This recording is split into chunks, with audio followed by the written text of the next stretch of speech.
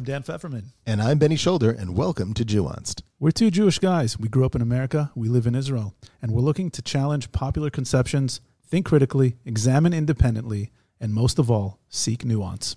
Each episode, we'll host a different guest. Together, we'll take a deep dive into politics, foreign affairs, religion, science, technology, food, the arts, business, you name it. A lot of it will deal with the Jewish world in Israel, but not all. Our goal? To create a platform where people share their stories, insights, and visions. No talking points, no script, no agenda. Just a deeper, nuanced understanding of the world around us. Join us as we explore, think, debate, and discuss, and perhaps most of all, listen. Nuanced. You know, like nuanced, but with a J? Yeah, they get it. Dude, let's just start.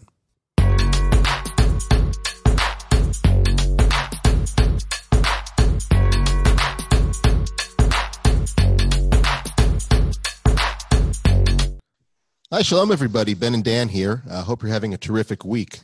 On today's episode of Nuanced, we're happy to have as our guest the ever bold and brilliant Rachel Gur. Rachel is Director of Public Policy at Lobby 99, the world's first crowd-funded nonprofit public interest lobbying firm. An expert in the fields of Israeli legislation, regulation, and public policy, Gur has served in senior positions in the Israeli government, including as legislation advisor to the Knesset Coalition Chairman and senior advisor to the Deputy Foreign Minister in the Ministries of Immigration and Absorption, Environmental Protection, and Jerusalem and Heritage. Rachel, how's it going? Great. Thank you for having me. It's a pleasure to be here. It's our absolute pleasure. So what are you up to these days? I am serving as Director of Public Policy for Lobby 99, which we can talk about what exactly Lobby 99 is. It's a very interesting and exciting new development in the political field. And specifically, I'm actually working on issues related to the cost of living and healthcare, which we can also get into. And we can also connect to those issues for sure. So, yeah, what is Lobby 99? Yes, definitely. It's very timely. So what is Lobby 99? And is my rent going down? The rent is not going down. That's always that's an easy question. We actually when we deal with cost of living, we specifically have not yet ventured into the field of housing. It's a very, very complicated, matrix of interests and pressures. But what Lobby 99 is it's a very interesting model. The idea is that in today's world, the founding idea, Lobby 99 was founded about 4.5 years ago. We'll celebrate our 5th birthday near Hanukkah, around Thanksgiving of this year. And it was built on the idea that today lobbying is a necessary part of any attempt to advance policy. For example, when you go to court, right, you're not going to go to court if you're not represented by an attorney. Hopefully, you're not going to run a business unless you employ an accountant. And so similarly, if you want to affect decision-making on a macro level, you need a lobbyist. And simply, it's the way the world works today. It's not good. It's not bad. It's a fact. Interesting. So you're basically saying, this is how you advance interests in a democracy, and so you're going to play the game also, right? Correct. When we as an organization come out of the realization that who hires lobbyists? Lobbyists are very expensive. How much do you think a lobbyist makes on a monthly basis, apropos cost of living? Come on, throw out a number. Give me a guess. In Israel? Definitely In Israel. No, not in the U.S. Let's talk Israel. Like a salary of like a lobbyist, like a good lobbyist. I'm talking about the salary of a lobbyist who works in the Knesset for an Israeli lobbying company. We're going to throw out maybe 40 or 50,000 shekels a month. So it goes between 20,000, which is, someone who's an entry level, lobbyist, someone with a background like mine who worked as an advisor to ministers. And it can go up to a monthly retainer of 100,000 shekels if you come with, let's say, unique expertise or experience as a senior regulator. So it's good money. It's definitely good money. Here's the next question. In the wrong career, man. Can you get us jobs in lobbying? So unfortunately, I cannot. And the reason I cannot is because you don't have the necessary skills. What people are buying when they're buying lobbies, obviously, you guys are, intelligent, eloquent, and very, very capable. But when someone... Yes, you see. No, no, I know it. I know it. I can already see it. But what someone is buying when they're buying a lobbyist is they're buying the connections. Uh-huh. They're buying the experience, right? In the end, I would claim that any system, in the end, is an informal system, right? There isn't the government. It isn't some, you know, external creation of people who are disconnected. In the end, especially in Israel, which is a small country, we're talking about 200 or 300 people max who work at the senior levels of the Knesset and the government. They know each other. They know each other's husbands and wives. They know each other's kids, right? They visited at each other's homes. In the end, it's individual people with interests, with worries, with cares, with causes that are important to them. And if you know the people, then obviously you know how to present your case in the most favorable light. And also, there's always the formal rules of how the Knesset works, and that each law has to pass 3 readings, etc. But there are also the less formal rules, right? There's the understandings, there's the nitty-gritties of the Knesset Takanon, the bylaws of the Knesset, which very few people know unless they've worked in it. So when someone hires you or me to be a lobbyist, what they're looking for is they're looking for my personal connections and my expertise, and that's why some people can make 20,000 to 100,000 shekels, and others, cannot. And these are large sums of money. This was basically the understanding that founded Lobby 99, was that the only people who can afford to pay for lobbyists are large corporations. No one else is going to be able to afford those sort of monthly retainers, and the public, which by its very nature is not organized, right, and is, to some extent, disenfranchised, won't be able to hire lobbyists, right? Because the public is just individual people living their lives. And this realization was the beginning of the creation of Lobby 99. And the idea of Lobby 99 is that this is a forum by which... Who came up with this idea? I mean, this is an interesting idea, right? So the idea is interesting. It's very revolutionary. The founders were the current CEO, Leonor Deutsch, and the former CEO, Yaya Fink, who's no longer part of the project, but has gone on to new and other things. But the idea was that we started with a Head Start campaign about 5 years ago, which was a short-term campaign. The idea was to create enough funding for 4 months of work, and in the event that these 4 months were successful, to then expand the model outward. And the model is just that. It is that the public will fund its own lobbyists. And our commitment to the public and to our members is that we are funded entirely from the first shekel to the last shekel by what they call permanent crowdfunding. That means that anybody who wants to join, so long as they're an individual, entity, not a corporation, can join for any sum that they so choose, from 1 shekel to 1,500 shekels a month. And what they do is they give a credit card number, right? Similar to where it's what they call here, Horat Keva. It's a monthly credit card, a recurring monthly credit card charge of a sum of your choice. And again, it's 1 shekel to 1,500. The reason we cap at 1,500 is we don't want anyone to have undue influence, and because we are committed to the secrecy of the members, that we are a completely transparent organization. The one thing that we don't share is who our members are, and obviously that's to give anybody who wants, the ability to join without having to worry that their name afterwards, will appear in some sort of list for their employer. Yes. Is there you had a question? Yeah. Is there a vetting process for the people who sign up and who want to contribute to this? Is there any kind of attempt to see? No. Maybe it's a corporation who is trying to push an interest or something like that. I mean, there's always that concern is always raised. Thus far, we haven't seen that it's a problem. We do call each of our new members and speak to them, okay. So we know it's not robots. And also, we're committed to the idea that anybody can join. The idea is that it needs to be as easy as possible. This is a form of participatory democracy, and that's also one of the reasons that there's no minimum cap on donations. Anyone who joins receives the same voting rights, whether you're donating a shekel a month and whether you're donating 1,500 shekels a month. And we've had a lot of people now, for example, because of the corona and because of the financial crisis, who have lowered their donations to the minimum, to a shekel a month, and that's fine. We're very confident that we provide the public with a critical service, and we understand that when people have the ability, they will raise their donations again. Again, it's their choice. How are the topics that you lobby for chosen?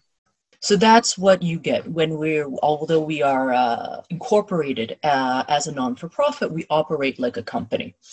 And essentially our members are our shareholders, our stockholders, okay? We currently have 7,200 members, I believe, last time I looked, as of a few days ago. And each of them gives a monthly sum of their choice. As I said, the average donation is not high. If you take the average across 7,200 people, it's something about 40, a little bit over, a little bit under 40 shekels. So we're not talking about people who are giving a lot of money per person, but when you add, 40 times 7,200, you get to an annual budget of almost 4 million shekels, which supports the operations of a 12-person staff. So it's already grown to be a large organization, and we are constantly growing.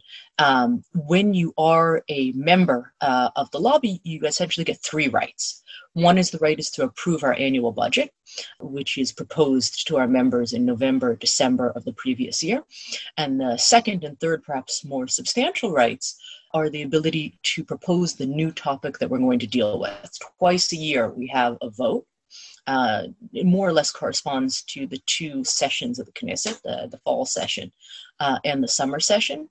And then our members have the ability to propose what new issue they think we should deal with. They have about a month in which they propose it. We then cull the proposals to make sure that they are in line with our founding philosophy, which is that we don't deal with religion and state. We don't deal with the Israeli-Palestinian conflict. We don't deal with issues that are already being dealt with by other organizations. What'd you say? So why don't you deal with religion and state? For those, a lot of our listeners are going to be based abroad, and some are going to be more familiar with Israel than others. Religion and state and the Israeli-Palestinian conflict, I think you could say, are probably the 2 most divisive and hot-button issues in Israeli society, right? Correct. So why won't you get involved with them, with those issues? Because we deal with social economic issues, specific with the specific focus on the economic. The idea is that although there's an enormous amount of disagreement within Israeli society, both vis-a-vis religion and state issues and vis-a-vis the Israeli-Palestinian conflict, there is a broad consensus regarding social economic issues. And we try and find the issues or address issues that are part of that base consensus. And I'll give you an example. Nobody, whether you are, Jewish, Arab, settler, you come from Tel Aviv, nobody wants to retire and find out that in essence they lost another 2% of their pension, which they didn't realize because they were paying hidden management fees, that weren't transparent to them as the customer, right? I mean, that's something 2% of the gross savings of a lifetime is a huge amount of money. And a lot of everybody's paid. Actually, I would just say to those, not a lot of this. Everybody. That's it. Everybody is currently paying hidden fees. Right, and it's like once a year, the insurance guy comes to our office. He says, sign this. Nobody knows what they're signing. No one knows what they're reading. It's like you really have to have an education as to how to choose your policy, which the majority of people don't. And it seems to be just one of these subjects where it kind of feels like it's, okay, what am I signing? Okay, yeah, whatever. Everyone signs this, sign it. And so I'm actually talking about something that's even worse than that. Okay, when your insurance agent comes to your office and he says to you, he signs right, he tells you about 2 types of interest. Okay, he tells you about how much interest you're going to pay on your monthly deposits and how much interest you're going to pay on what you have built up, right? Your principal, okay, which you build up a lifetime. Now it turns out, and unknown to the majority of the public, I actually didn't realize this before I started working at Lobby 99, that in addition to those management fees, the company that's managing your pension is actually paying management fees to other companies, subcontractors, okay, who are investing your pension. And then they are rolling, as we would say in Hebrew, they are rolling those management fees back onto you, okay? And at least the management fees that you pay regarding both the monthly deposits and regarding your total principal, that at least appears in your annual report, okay? These what they call the hidden management fees, they don't appear anywhere. And if you don't have a background in finance, you have no idea that this exists until you pull your pension when you retire and you discover that it's 2% less than what appeared. This was actually one of our very big campaigns. We've been working on it for 2 years, and I'm happy to report that in a recent Knesset committee decision, it was decided for the first time that insurance companies will be required to report what they call hidden management fees. How did they get away with it? to the public. How did they get away with this? I mean, that seems. Well, let me take a step back. How many? Oh, Israel is a work in progress. I know, this is part of improving that work. If we're talking just about these hidden fees, approximately how much money are we talking about per year? Per person? No, not per person. How much of this is this for the account? Like, is it millions? We estimate that it's hidden fees for the entire economy annually could come up to 3 billion shekels. Wow, it's close to $1 billion. It's a lot of money, right? Wow. 3 billion. No, I said $3 billion dollars. If we just translate it. Yes, close to $1 billion. Yes. We estimate that it's about 3 billion. That the entire market of fees annually in the country is about 3 billion shekels. So yeah, it's a lot of money. So, this is one of those things where I ask, there's something very prevalent in Israeli society that anyone who's spent time here knows, and it's the loosely translated is to the "can I get away with it" culture. Shitat HaMatzliach. Shitat HaMatzliach, right? Can I get away with it, right? Like you try to scam someone kind of gently, and if you get away with it, you get away with it. And if they call you out, okay, you called me out. Is there pressure from the finance, insurance, pension sector on the Knesset to maintain these hidden fees? Or is it just one of these kind of Shitat HaMatzliach, these like, let's see if we can get away with it until someone calls us out on it? Is there any forces in politics? It's a complicated issue. It's both, right. and my expertise is not finance. There are arguments that the ability of the pension funds to invest in high risk investments, which have high management fees, which they are not interested in sharing with the public, could pay off over time for the investor. Obviously, there are arguments, opposite, saying that, placing public pension funds in high risk investments, which is another thing that we've dealt with a lot, which is pension funds that are using public money, in the sense our pensions, to underwrite in this case, the gas deal, right? I don't know if you've been following the news, but Yitzchak Tshuva, who's the head of Delek Group, who has gone through several refinancing processes due to poor investments, recently turned to Migdal, which is one of the big pension funds, and essentially asked to underwrite his losses with our pension money. Well, let's take a step back here. Borrow our pension money at an attractive rate, and then again, it begs the question: this is our pension money. Is this really a good investment? Is this a safe investment? Obviously, each person can invest individually as they choose, and if you're a person who wants a high risk investment, then that's great. But this is not the case. This is money people are counting on. This is money people can't afford to lose. And many people don't have 40 years to wait for, the kind of, Tshuva reorganize his finances in hopes that maybe at some point there'll be a profit. So it's a big problem. That's a big issue that we've dealt with. Yeah, let's take a step back here, Rachel, for a second, because when was it, about a year or 2 years ago? So for those listeners who aren't following Israeli economics on a regular basis, we discovered massive natural gas reserves off our coast, right? Probably about a decade ago or so. I mean, massive, to the point where I think we're the largest gas producer and maybe even soon exporter in the region right now in the Eastern Mediterranean.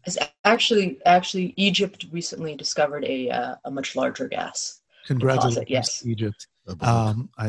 This is one of those things where before Corona and before, the 20 election cycles we had in the past year, this was a huge issue. And I remember a lot of people were out in the streets about this. There was a lot of public debate, heated debate about this. So maybe, first of all, take us back. What is the actual gas deal and the gas kind of issue? What are people upset about? What's the public upset about? And then how is Lobby 99? How are you guys trying to play within that game?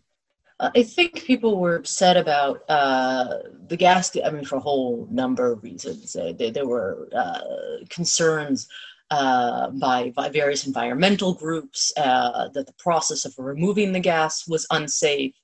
There were concerns. There were a myriad of concerns. Our focus on it was again from the financial angle. And the issue was that this is our claim at least is that this is a natural resource of the state of Israel, and therefore its citizens should benefit from this natural resource in some form, right? Similar to, let's say, Norway, right? They have large resources of, if I'm not recall, natural gas. I don't remember it's oil or it's natural gas. Oil. What? Oil, right. And that money was placed in a pension fund. A giant public pension fund. I think it's a few trillion dollars, if I'm not mistaken. Right. They subsidize everything. Right. So that was exactly, subsidize everything. It's a good place to live. And so that was one of the initial concerns. We, as Lobby 99, deal less with that angle, with kind of the macro, what they would call the macro of how these resources, exactly, how these resources should be divided. Our concern at this point, at the time we did deal with it, but this is already 4 years. At the moment, our concern is the question of competition. Okay, gas is actually, I don't know if you're aware, it's at an all-time low. Okay, in the U.S., in Europe, they're paying between $1 to $3, okay, per unit of natural gas. Okay, here in Israel, we're actually buying natural gas from our own natural gas reserves. Okay, this is the electricity company, when it creates electricity, is buying natural gas from the reserves, which are Leviathan, Karish, Tamar, the reserves that are off the shores of the Israeli waters. Those are the names of the fields, correct? And we are paying between $5 to $6, okay, per unit. So we're paying, and it begs the question, over twice as much. We're paying more than twice as much. We're paying 2 to 3 times. Right. Correct. So for example, if we were to, what? How can that be? How can that be? Therein lies the question. That is the question that we at Lobby 99 are trying to address. Why is it that we are buying natural gas reserves that we're not importing from Egypt or from Europe, right? They don't have to go through some long, complicated pipeline. We're buying them from our own in-house reserve, and we're paying 2 to 3 times what the rest of the world is paying. And the answer, quite simply, is that there just isn't competition. In the 2015 gas deal, essentially the two largest fields, okay, which are Karish and Leviathan, were bought by the same partnership, okay, which is a partnership of Delek, which is the Israeli company, and Noble Energy, okay, which is an American company, and they entered into a partnership to develop both of these fields, okay. In the 2015, the gas framework deal, the Israeli government decided that they would have, and I'm simplifying, a very complicated issue that was, debated for the course of years. Basically, what they decided was that these two companies could have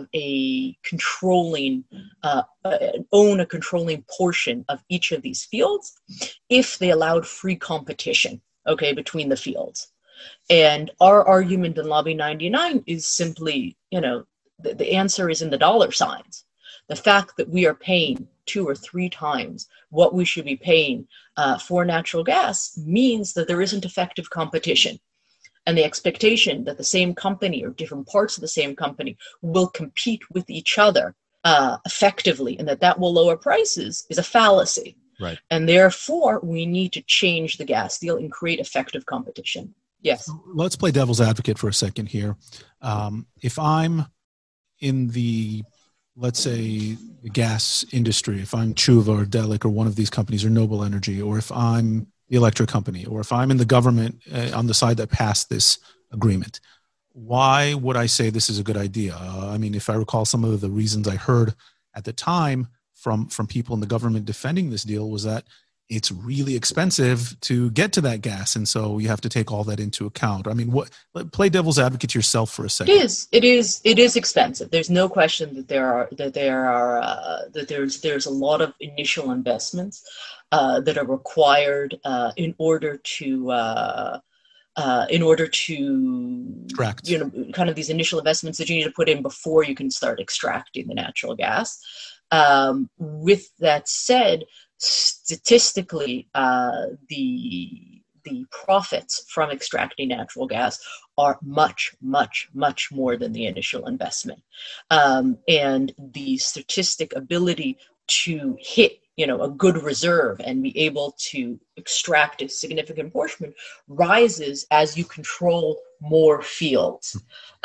So being that we have here 2 or 3 fields of differing sizes, and that the vast majority of these fields are being controlled by the same different parts of the same conglomerate, it means you more or less have a slam dunk, right? The chances that the money is invested at the beginning of the process in developing the ability to export, to retain, to export the gas, the chances that initial investment will be lost are relatively low.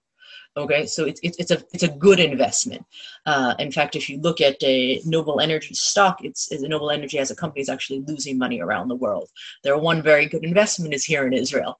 This is really been the cash cow for this American energy company that's gone through a lot of financial difficulties in the past year. And that's, if you notice the news, Chevron is currently taking an interest in buying out a significant portion, if not all, of Noble Energy. And the big draw is the Israeli fields. So they're real cash cow investment. I'm trying to understand the process a little more here. So you said, there are a lot of interest groups that were against the current deal, right? You said there were environmentalists. You said there were those who were pushing for a different division of the pie, so to speak. And you guys weren't playing that game. So are you coming with, you as Lobby 99, are you guys coming with a preferred outcome, or are you just calling for more oversight or to open up the gates to? We would like the gas deal. I mean, in the long run, we would like the gas deal to be revisited. Yes, we would like the gas framework deal of 2015 to be revisited, and we would like the rights to mine the gas field to be divided among more companies in order to create effective competition. Yes, that's the long run.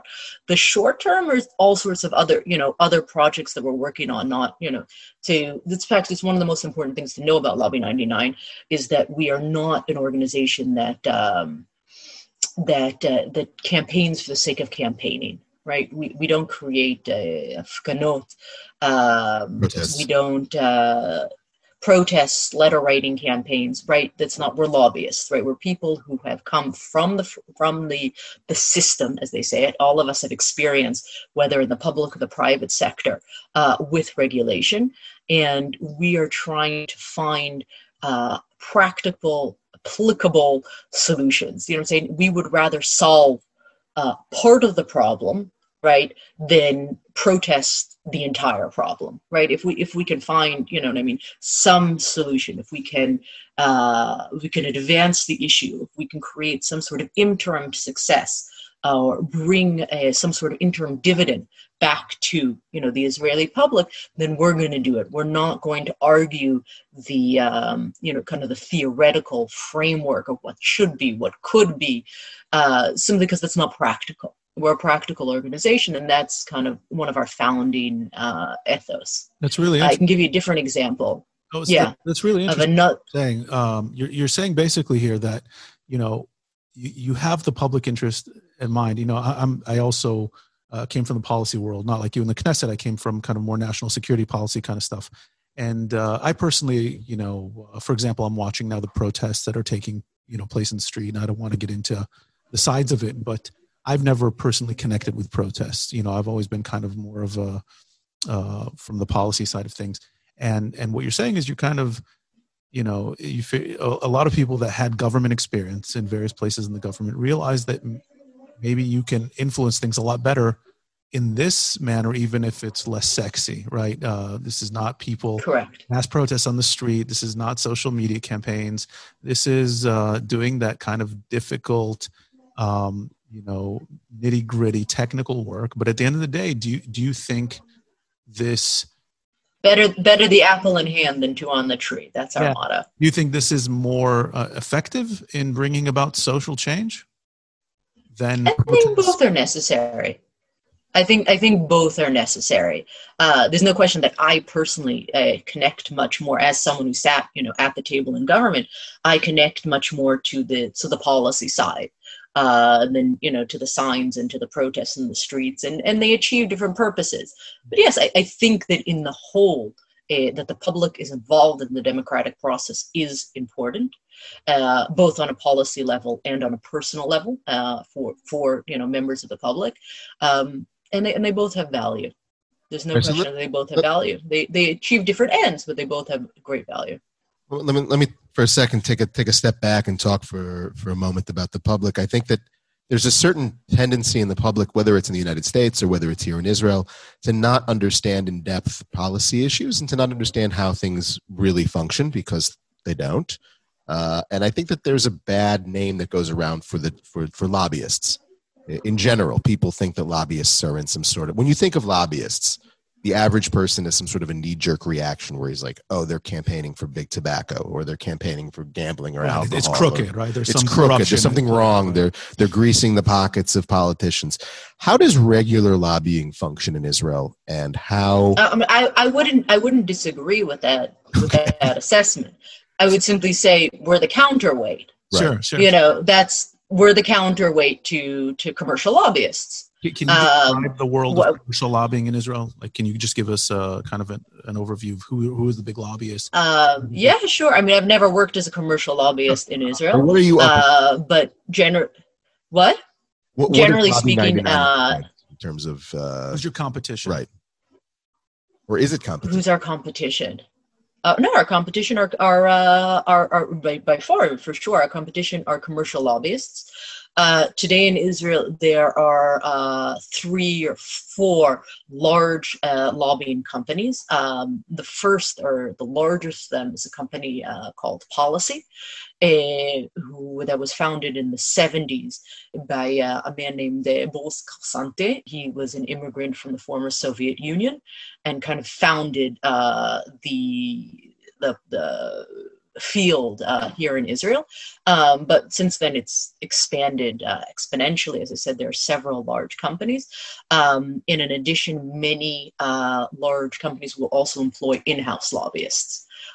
Generally, name is person who's in charge of managing the connection with the Knesset, with the government, regulation. These are all words for in-house lobbyists. And any self-respecting company will generally both have a retainer-based contract with a lobbying firm. Sometimes lobbying firms will be called a strategic advisory firm, something along those lines.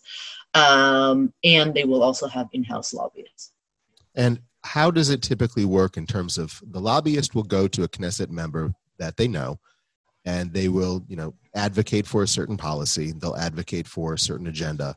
And beyond just the simple connection that a Knesset member may have with that person, there's some sort of what's their interest in listening, and how does Lobby 99's model compete with that system if we're talking about 7,000 members and it's you're up against giant corporations, right, with massive budgets. So how are you guys competing with them? It's very simple. It's a 2-part question, really. Sure. The question is, one is, why would an MK listen to a lobbyist, right? And B, how do I get the MK to listen to me instead of the commercial lobbyist? Sure. The answer to the second question is that I use the same tools that the commercial lobbyist does. I'm simply better at it. The answer to the first question is that there is very few, in 10 years of experience in the Knesset, I have yet to meet a corrupt member of Knesset. Perhaps I'm naive, but I have, what? That's good to hear. That's encouraging. It is good to hear. No, it's really important to mention, to stress that the vast majority, perhaps not all, but the vast majority of members of Knesset from across the political spectrum, regardless of party, come to the Knesset with a burning desire to serve the public and the public good. What happens then is that there's a systems failure once they arrive at the Knesset. You have to remember that today we have 120 members of Knesset, okay, which is the number of members of Knesset we've had since the founding of the country.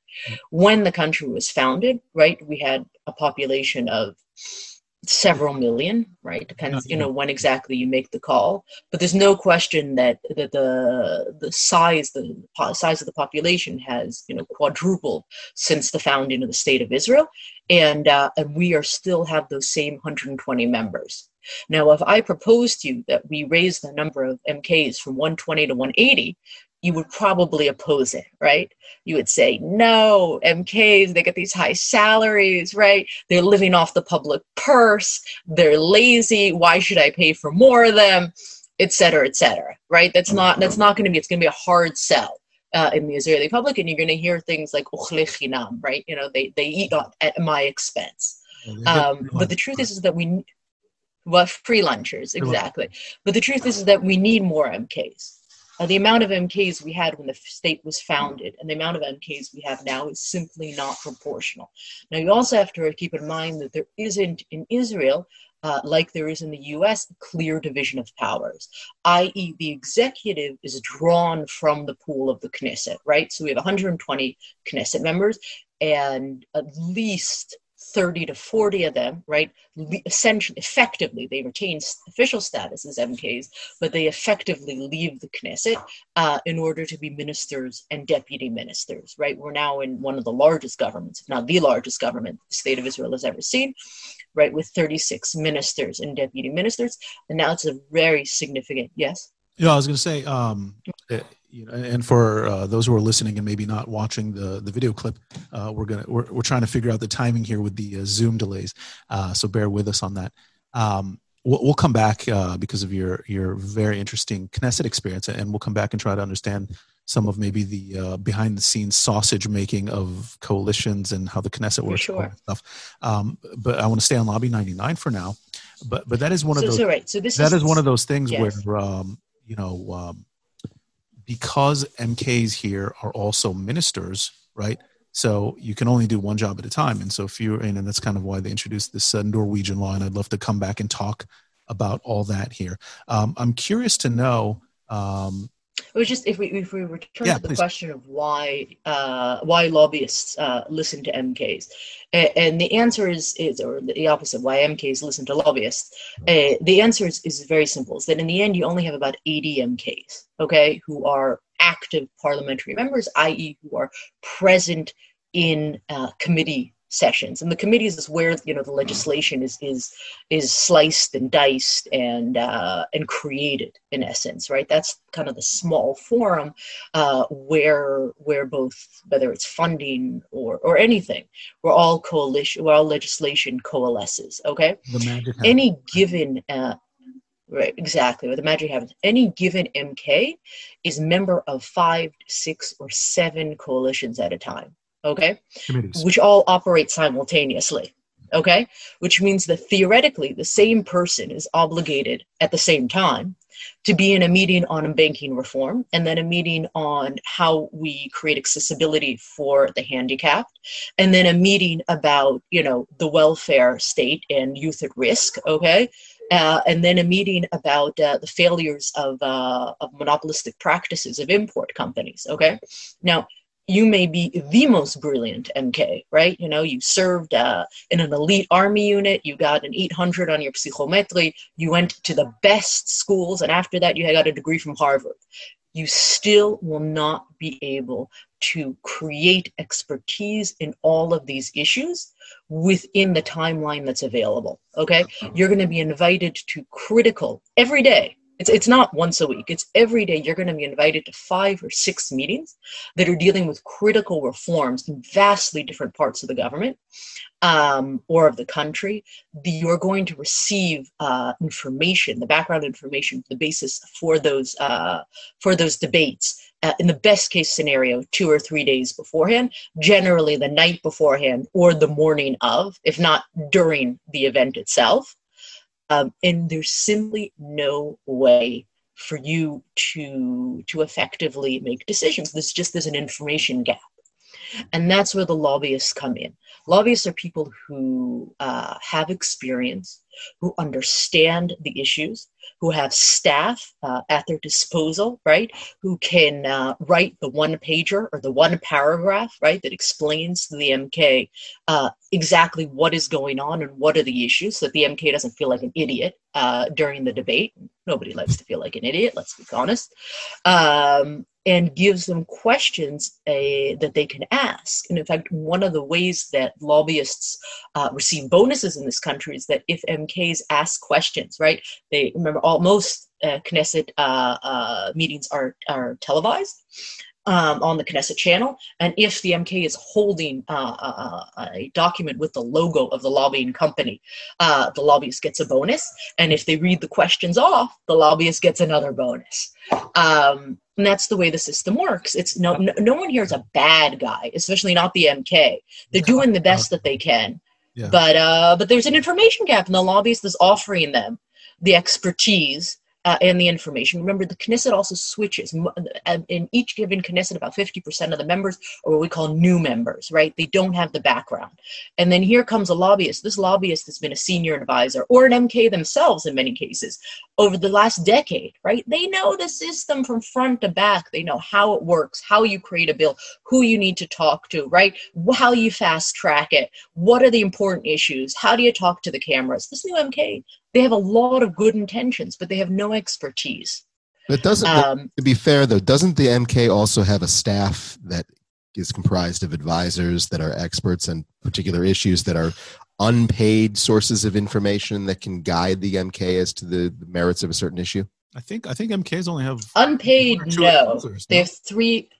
They used to have 2. When I mean unpaid, a few years ago, a third person was added. They have 3 staff members. If you take a member of Congress, for example, a member of Congress has something between 15 to 20 staff members. Wow. Okay, and an MK here has 3. Okay, and they used to have 2 when I started 10 years ago. This is not ancient history. There were 2. A few years ago, it was expanded to 3. And if for example, a member of Congress is the head of an important committee, they'll have additional staff for that. Okay. Here, if an MK is the head of a committee, they'll have the professional staff of the committee, the secretariat of the committee, the legal advisor of the committee, but they won't have additional staff themselves. That can, review, public pleas or requests for meetings, et cetera, et cetera. So, it's not a popular issue. There's no question that you would have a hard time, passing a fourth person. But no, the Knesset is woefully understaffed. So what about if, they gave, instead of additional Knesset members, and of course, there's a whole issue of let's limit the size of the ministers in the government so that Knesset members can actually do their job as legislators, which is something we can circle back to later. But what if everyone had additional staffers, right? So for every committee you're in, you get a staffer for that committee. Like, is there any kind of thinking or talk in that direction so that you have, it's really hard to be an expert on multiple subjects. And I know a lot of MKs come into the Knesset with expertise on a given subject, whether it's the environment or religious laws or whatever it is that's their desire. But has there ever been any kind of talk or thinking to expand the number of advisors you get so that you can increase your expertise that way, which would also be probably cheaper? The number of advisors was expanded from 2 to 3. To the best of my knowledge, there isn't a current proposal to expand it from 3 to 4. But even expanding the advisors is only a limited solution, because in the end, all of these sessions happen simultaneously, right? And one person, to the best of my knowledge, can only be present in one place at one time, at least within the limitations of our scientific knowledge at the moment. So it's a limited solution. There's a problem. There's what we call a systems failure, and we in Lobby 99 enter into that systems failure, as do commercial lobbyists. Okay. And we offer MKs the benefit of our expertise, right? These are issues, for example, pensions, the gas deal, the issues I personally deal with, which is the import monopolies and health. These are issues that I have been dealing with, right? In my case, because I recently joined here, I've been dealing with for the past year, but, we have expertise of 4 or 5 years. What are some of the issues? And the ability to draw upon. What are some of the issues that you guys have on your plate right now? Like, what are the top, 5, 6, 7 issues that you guys are dealing with? Sure. We deal with municipalities, corruption at the municipal level. We deal with public transportation. We deal, as I said, with the cost of living and import monopolies. We deal with transparency in general, which is a topic in and of itself. We deal with the financial aspects of the health system. And we deal with the pension funds and insurance funds. Those are 2 separate issues, but often they have an overlap. And our bread and butter is what they call here a hon shilton, which is the connections between the different halls of power, between those senior members of the private sector, of the business world, and senior members of the public, and ensuring that those connections are both public and they don't undermine the public interest. So you mentioned something that is encouraging, right? That Knesset members are not corrupt. That in your 10 years you're not aware of any openly corrupt Knesset members. But where is the line? Because lobbying is a legal thing and it's a legitimate thing, and you guys took that tool for yourselves. So where does that line fall between getting convinced to work for a Knesset member, getting convinced to do something in the favor of one of these lobbies, which doesn't seem to be in the public interest? Okay, maybe it's for the elites or for certain corporate interests, versus corruption. Where would you put that line? I mean, is that something that you can demarcate? It's not something that you can demarcate clearly. What you can do is you can encourage transparency of interests. Our first achievement as Lobby 99 was passing what's called the Lobbyist Bill. The initial bill, the bill that most people know about, is that members of official registered lobbyists, when they arrive at the Knesset, right, they have to wear an orange string attached to their name tag, which readily identifies them as a lobbyist. Okay, so that existed before we came, but that was it. That was the one and only restriction that there was on lobbyists. But they could go into the research center of the Knesset, okay, and they could give them all sorts of, pre-made research papers that the Knesset would then adopt and send out as their own. They could go into the lunch area of the Knesset. They could wander kind of freely, and they could go in and out of committee meetings. And one of the first things we did, which didn't exist, was to require any lobbyist who was present in a committee meeting to sign in and to state who they're representing. Mm-hmm. Okay, which seems like a really simple thing, but it didn't exist. And if you weren't physically present in the room, you wouldn't see the lobbyists, right? The lobbyists sat quietly passing notes on the second row, right? So if you've ever been in a committee session here in Israel, the committees are conducted around long oblong tables. At the head sits the committee head, and next to him sits the legal advisor and the professional staff of the committee. Near him on both sides, to his left sit the MKs, to his right sit the government officials, and at the end of the table sit the public interest groups, okay? And the lobbyists sit in a second row of seats. So you could have a committee meeting where there were 3 or 4 people who are present. Let's say one person from the government, 2 MKs, and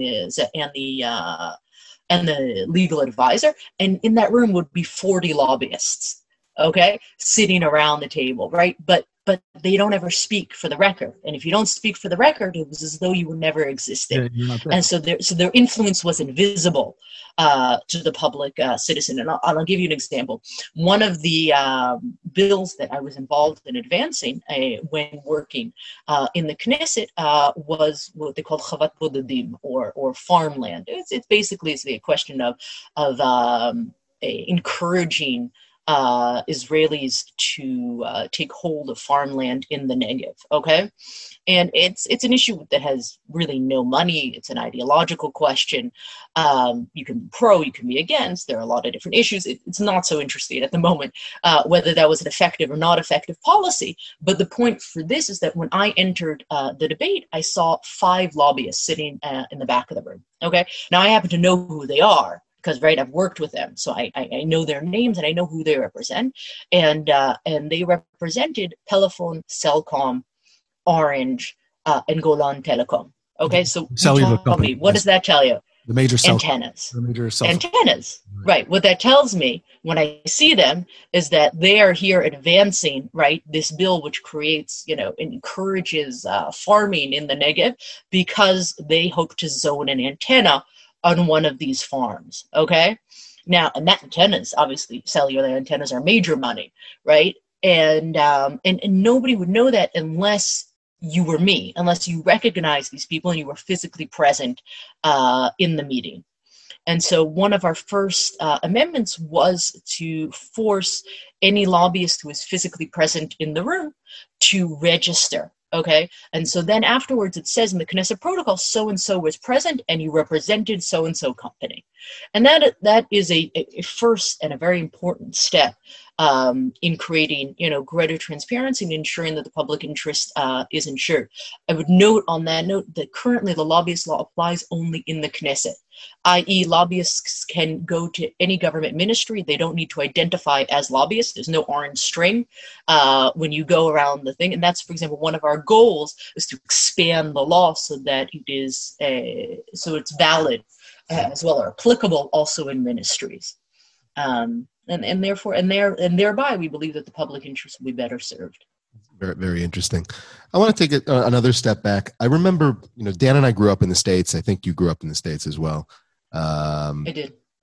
When we were growing up, civics education was a big part of our, public school education. Okay. They taught you that you lived in a state. This is how the government works. There's representatives. Representatives are elected by your district. They're sent to Washington, and then, they advocate on your behalf in terms of the national government. And I'm really making this simplified, but we had a basic understanding of how our government worked. We may not have known the nuance, and we didn't understand, how the system was one way or the other working for us. Basic and romanticized. Sure. But there was a basic and romanticized understanding on the part of the population as to how this all functioned and how it worked.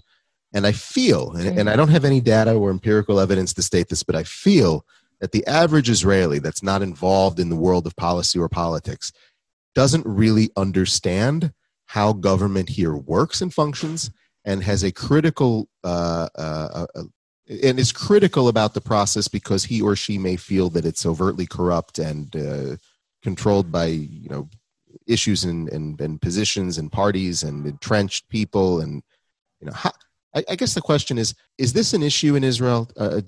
Do we have a large amount of public participation in political discourse in this country, in your opinion, or do we lack behind other Western democracies in that regard? It really depends how you measure it. They do teach civics here. It is a mandatory high school course. So, I would argue that in terms of civics education, you probably get the same level of education here as in the U.S., and you probably have the same level of misunderstanding between, as you said, the romanticized versions of the civics, and between, how, you actually cut the sausage of legislation and government working. With that said, in the U.S., you have a representative democracy, right, which is radically different than the model we have here in Israel, which is that you have a congressman, in this case, and a senator to a lesser extent, who are responsible for representing you personally, based on, where you live, right? It's a geographic division of representation. Here we have party lists, right? So there's no person who really represents me as a resident of this area, right? There's maybe a party who represents me as someone who adheres to a certain philosophy, as someone who sees themselves as part of a certain political camp or ethnic camp. But there isn't someone, there's no one who's directly answerable to me, the citizen. And there's no question that is a drawback of the Israeli model.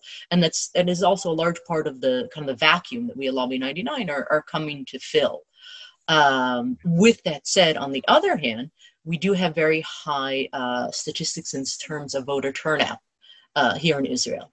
Our voter turnout, really up until the Second Intifada, was one of the highest in the Western world. It was almost 80%, which is, it's astronomical. In Lobby 99, we try and hit 80% in our biannual votes, and I can tell you it is a lot of work to get 80% of the people. And they don't even have to leave their house, right? All they have to do is send an SMS back or a WhatsApp back, and tell us which topic they prefer. Those are very, very high levels. It did drop, it's true. There was a large wave of disenfranchisement after the Second Intifada, and it's now slowly climbing. Again, to my best of my knowledge, in the last elections, it was in the mid to high 60s. But that's still a high number. Yeah, we do. It was even higher. You cut it across the 70%. I think so. So across the 70% mark. And again, I don't remember exactly. And even Arab vote was historically high, which the Arab vote was also historically high. Yeah, no, but I was referring to the kind of the general vote, and in the U.S. the voter turnout is much lower. Sure. So again, there are different ways of judging.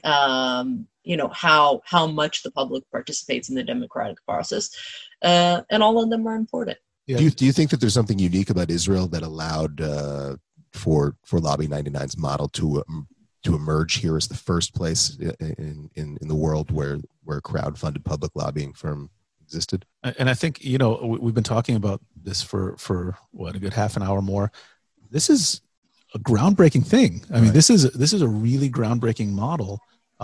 That there's a crowd-funded public lobbying firm to go after or to try to counterbalance the corporate lobbyists.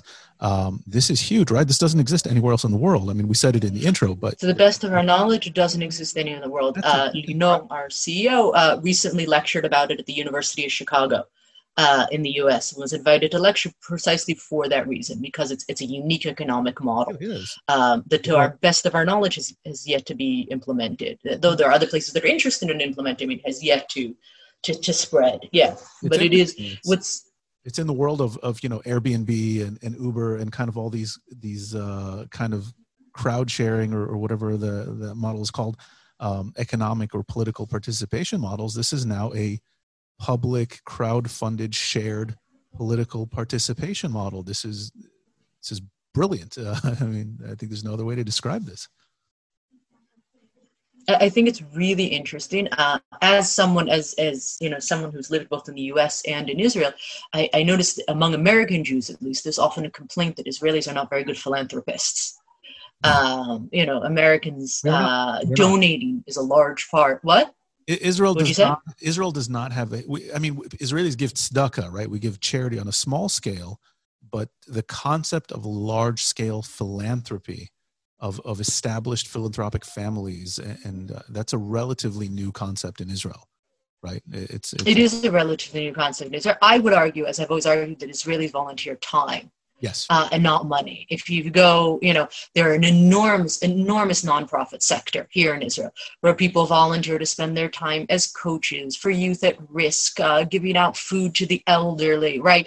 And it kind of comes from that ethos of service that begins with military service, right? Okay. So Israelis, maybe they won't donate in the same way that, let's say, the standard American family, right? Now, we're not talking about the big philanthropic funds, but even just the average American Jewish family who has some connection to their synagogue, to their school, right, will donate money. You have your Super Sunday drive, right? And people get $50, $18, $100, right? Giving is part of belonging to the community, right?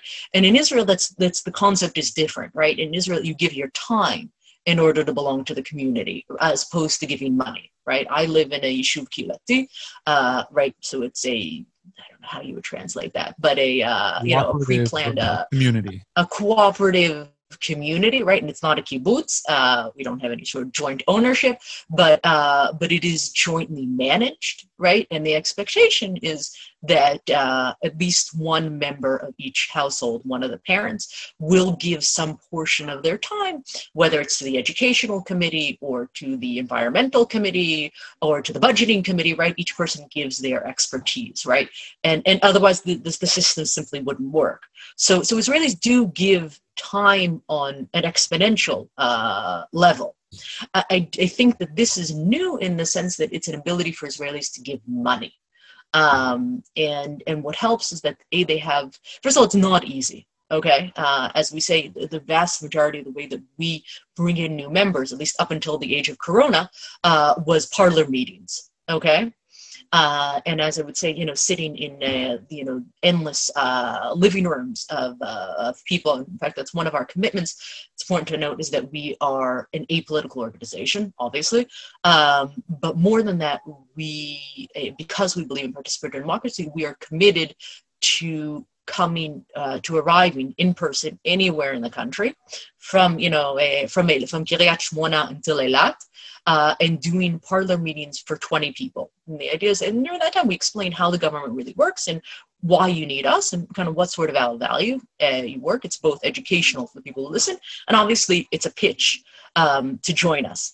And when we do these meetings, you're amazed, right? I mean, the average Israeli will go without thinking twice. You'll buy, you'll go to Roma and you'll buy a coffee and you'll buy a croissant, and you just spent 15 shekels, right?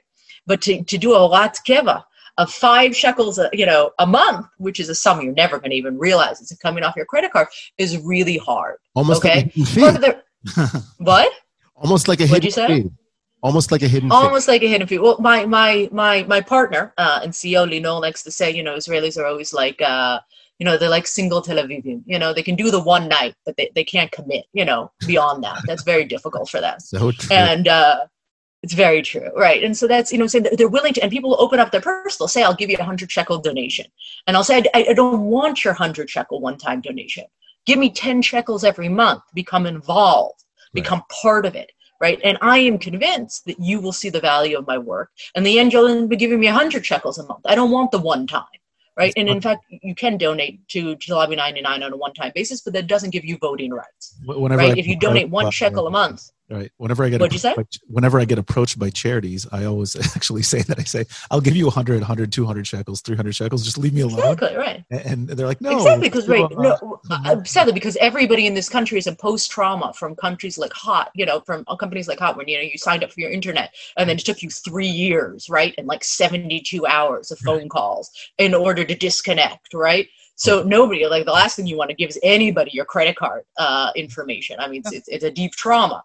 So we commit to anyone. It's a one click, right? You want to leave, you go to our website, you click, you are automatically disconnected within 24 hours. We will call you and ask you why you disconnected, but you'll be disconnected first. You'll be disconnected before the phone call, not after the phone call. Let me ask you, if I may, a question, Rachel.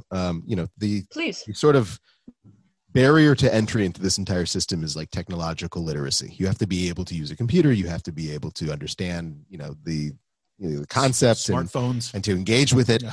So your membership and people that want to join, they're people that are in that. They understand, they find that appealing, and they can engage with their computer basically, or their devices. What, if anything, can you say? Does that tend to attract a certain type of a person? Does that tend to skew more right, center, left, or what, if anything, can you say about which demographics are more engaged with Lobby 99? For example, do you have the Haredi public involved in Lobby 99 who is not on Facebook and who's not using smartphones? All Haredim are on Facebook. They all have internet. And they have smartphones. Anybody who buys that is a sucker. They all have televisions, and they all have. They're all connected. In fact, I would argue that the Haredim are the best MKs in terms of how they ruthlessly represent their public. Sure. And they have a very, very keen understanding of the Haredi street. And if you see Haredi media outlets have become an enormous part of that conversation, right? Chadrei Chadarim, or Kikar Shabbat, which are, the major Haredi internet sites and news outlets. And obviously they're effective because people are reading them. And if people are reading them, they're on computers. Right. But that besides, I would say that, I really don't have information actually as how, you would divide up our membership. My guess is the vast majority of people would be, regarding political orientation, I really have no idea, but they would be kind of people who live in the center of the country, right, who are of a certain socioeconomic level. And I would say that that's very, chaval, that's unfortunate. Yeah. We are in a constant attempt to break out of those barriers and do, events in the periphery, over the green line, for the Haredi public, 100%. And again, then that's our commitment. We will go anywhere in the country, so long as there are 20 people, and speak to any group. The idea is that our work, is beneficial to all. Even during Corona, we can get 20 people. Zoom sessions. Doing now. Corona has really kind of killed that model. There's no question about it. And we've really reverted much more to Facebook and to Twitter, and to corresponding with the public vis-a-vis media. We tried Zoom. Zoom just really isn't such an effective model. There's nothing that beats someone standing in your living room and being there, being able to talk to them, and interact with them in an unmediated level. Zoom is really a kind of a killer in terms of lecturing. But one day Corona will pass, and we'll be able to leave the phases of Facebook and and enter the real world again. It's funny. I hope Corona will pass. I went to lunch my office is in the Hebrew University. I don't work for the university, but my office is there. And I happened to sit down for lunch with a friend who's a scientist, and said, "What are you doing these days?" He's like, "We came up with a cure for Corona." I said, "What?" So he started telling me the whole thing. Hopefully we'll get him on the show in the near future. You mentioned something really interesting about community participation, and you want the monthly payment as opposed to the one-time donation, and getting people involved. I was in a really interesting kind of digital conference. I mean, it was digital because of Corona, not because they wanted it to be digital, right, about the future of the Jewish people. But it's something that could really be applied to all of society. And that's, how do you create a common sense, a shared sense of responsibility and mutual destiny? It's something that I found that exists in Israel more than in America, for example. It's hard for me to speak to other countries because I don't know other countries as well as Israel and the United States. But something, that I noticed that's really missing in the U.S. right now is that shared sense of identity, shared sense of destiny, a shared sense of background. There's so much polarization. And here we have a lot of polarization. It's probably greater than ever before, or maybe, my age is showing and I just don't remember times before, before now. But is there something in this that leads to maybe a new model of participation in society? You mentioned the community you live in, that it's not enough to just live there and pay taxes and then get some kind of services, but you want commitment. In one of my things I'm doing, I'm writing about new models of Jewish community and life in the world, and the concepts of small, niche, cooperative communities. I think you even mentioned the word cooperative at one point, takes off. So is this leading us to kind of a new concept of society, politics, and political and societal participation? Hopefully would be my answer. Definitely, hopefully. I think it is creating something new. I think there's a sense of community among the members of Lobby 99.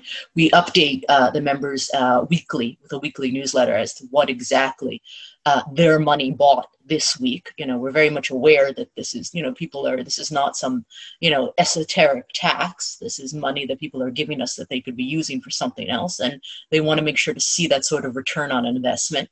And in addition, many of the people who first become members often then become volunteers or support staff, unpaid in some capacity, activists, in some way maybe organize parlor meetings at their homes, after they attended one at a friend's home. So yes, there definitely is a contingent of community.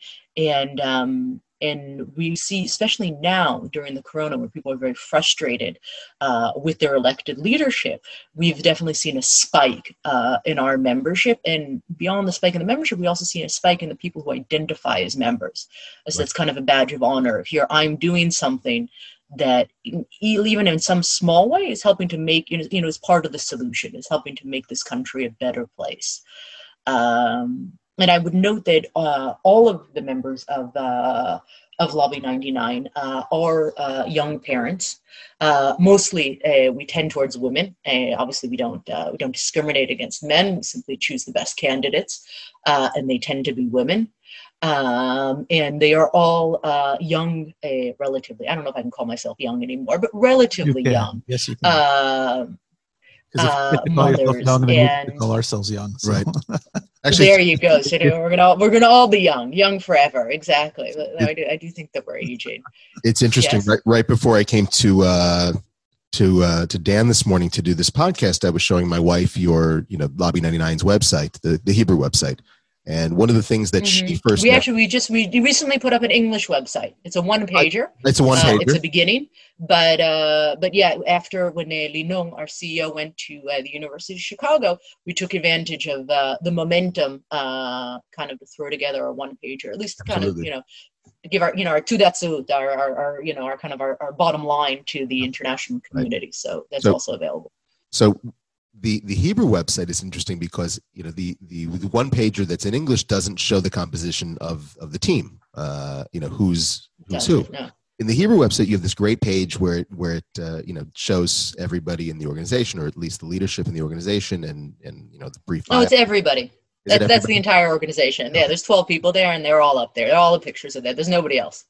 So one of the things that she first noticed about your team was that women comprise a really large portion of the staff. And that's something that in my experience working in, the world of organizations, Jewish organizations, and Dan's, experience as well, seems to be the opposite of what usually is the case, as is, usually also in the world of finance, being that we deal primarily with financial issues. Yes, it's women are by far the minority when you come to debates about, pension and gas refunds and et cetera, et cetera. Yes. So my wife's question, and I guess kind of everyone's question that sees that, is like, was that by design? Is that intentional, or is it just so happened to be? No, as I said, we hire the best candidates, and if they happen to be women, then that's great. But we also hire men. We recently hired an economist who spent the last 10 years at a senior level of the Bank of Israel, who is an incredible economist. Honestly, I really don't understand what he does, but there's a lot of numbers, and those numbers mean something. I'm not a numbers person, but I am assured that those numbers are very, very important. And kind of crunches data in a way. My background is as an attorney, and I don't have the ability to crunch numbers the way he can. In fact, I think few people do. But there's no question this is in part of the founding of Lobby 99. It kind of sort of happened on the way, but there definitely is. I believe we all are young mothers, and we do all believe that women, and specifically mothers, can be an integral part of the political process, and that is, being a mother is an advantage rather than a disadvantage. Sure. And that it gives you, and a father, I would note as well, this is not being a parent. And even though that's an enormous tax on your time, right? Children are probably the world's most expensive hobby. But regardless of that expensive, very expensive hobby. But and I have 4 children and a dog. So I have, a lot expensive, both in terms of time and energy and tears. But the idea was that you could both be a parent and be part of an integral part of the political process. You could change the political process, and trying to tear down that kind of paradigm where it's either or, right? Either you're committed to your family or you're committed to your career, and you can't be influential in terms of policy making, unless you give up on your family in some sense or another. Obviously, it doesn't mean you don't need to not have a family, but you're less present. And for example, our weekly staff meeting is from 10 to 2. and it's from 10 to 2 so that we can pick up our kids at 4 from the Ganim. And although we work many hours and many hours into the night, the idea is that there's no reason you can't, with given enough flexibility, and a staff that's sufficiently talented, there's no reason you can't be present for your children every day from 4 to 8. I think arguing in a Knesset committee in the morning. I think that's absolutely right. I think that's absolutely spot on. And one of the reasons why I left my military career was because I saw that after a certain rank, I left as a Rav Seren as a major, that if I wanted to really be able to compete, and maybe I was just not good enough, but I'm going to leave that aside. Let's say I was.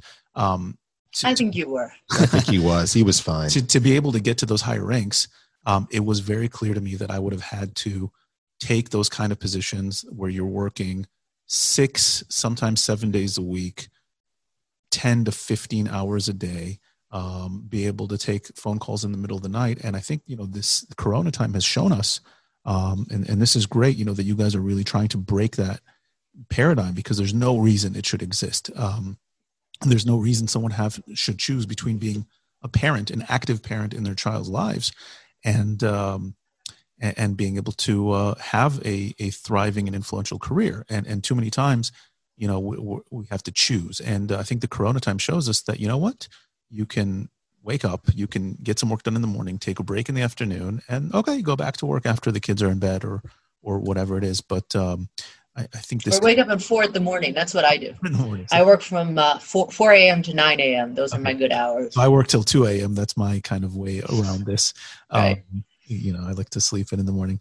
But that's really fascinating. I was going to say about the women in power. If anything, also this Corona has shown us that those countries that have handled this time period the most effectively are the ones run by women. And it's hard to think of that as a coincidence, as what those societies. No, I definitely agree.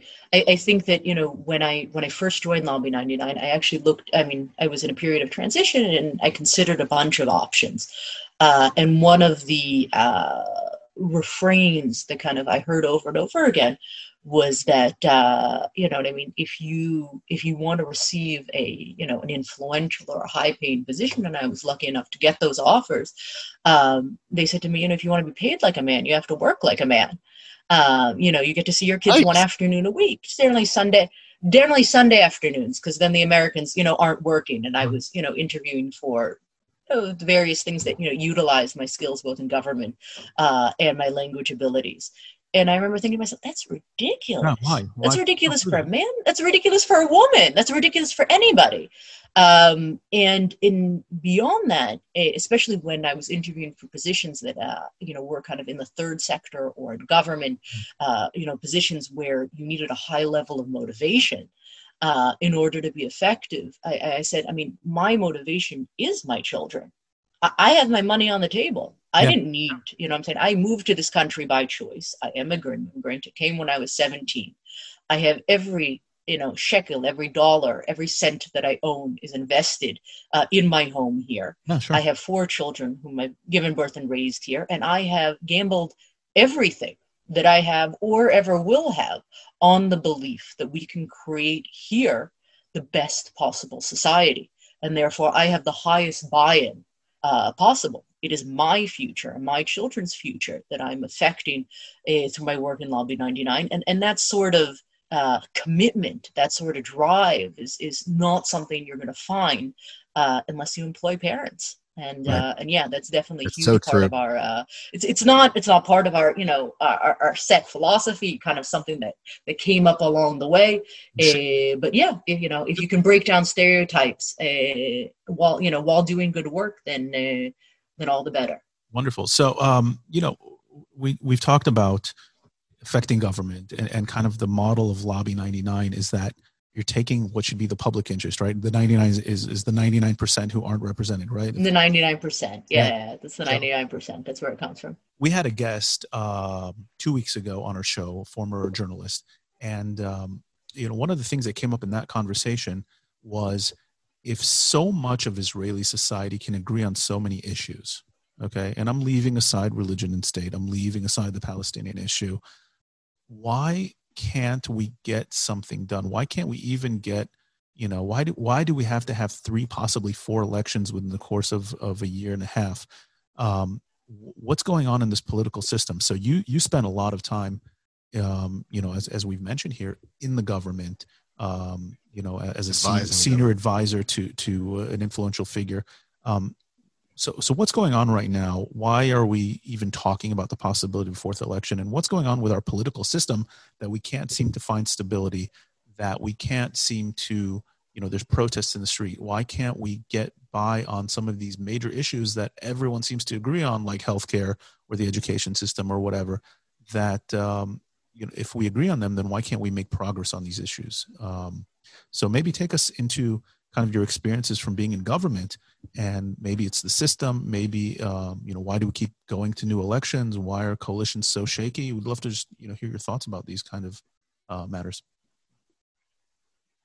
Sure. I mean, well, first of all, I would say, I think, and perhaps again, I am naive, but I think that this country is a resounding success. It used to be much, much worse, both in terms of the protest and in terms of the problems, right? I mean, we don't remember it now, but Begin marched on the Knesset, right? And it wasn't clear whether that was going to be a peaceful protest or whether that was going to be an armed coup. We forget that there were, groups, that were associated with various aliyot and various ethnic groups in the 70s and 80s that had armed shootouts with the police. We forget that there was hyperinflation of 400%. Wow. In the late 80s. So it's been worse. As I always say to everyone who says, that the house of cards is falling, it has been worse, and we have weathered it, and we have created here in a country with for example, compared to the US, right, has a much higher, GDP per capita. We have created here a public national health care system, which is the envy of the world. Even in Canada, where they do have a very lauded healthcare system, for example, it doesn't cover prescriptions. So, there, if you get your kid gets an antibiotic, you're still out $200 or whatever the fee may be, a significant amount of money, unlike here. I remember for me as an immigrant, that was one of my first eye-opening experiences. I mean, I remember as a child, I was born to 2 parents who were self-employed or didn't work in jobs that were sufficiently high-end in order to merit health care. And therefore, we didn't have health care. And I think that's the story of a vast majority of Americans, right? If something broke, right, you went to the patient first, which is similar to the Tehran here. And if not, you just survived. You called your uncle's friend something, you told him I have a problem with my throat, right? Can you give me a prescription for strep? And then you saved the extra prescription so you could give it to the next kid down the line. I mean, that was the way I grew up. It wasn't, the streets were not paved with gold, and we were not, middle or even upper middle class.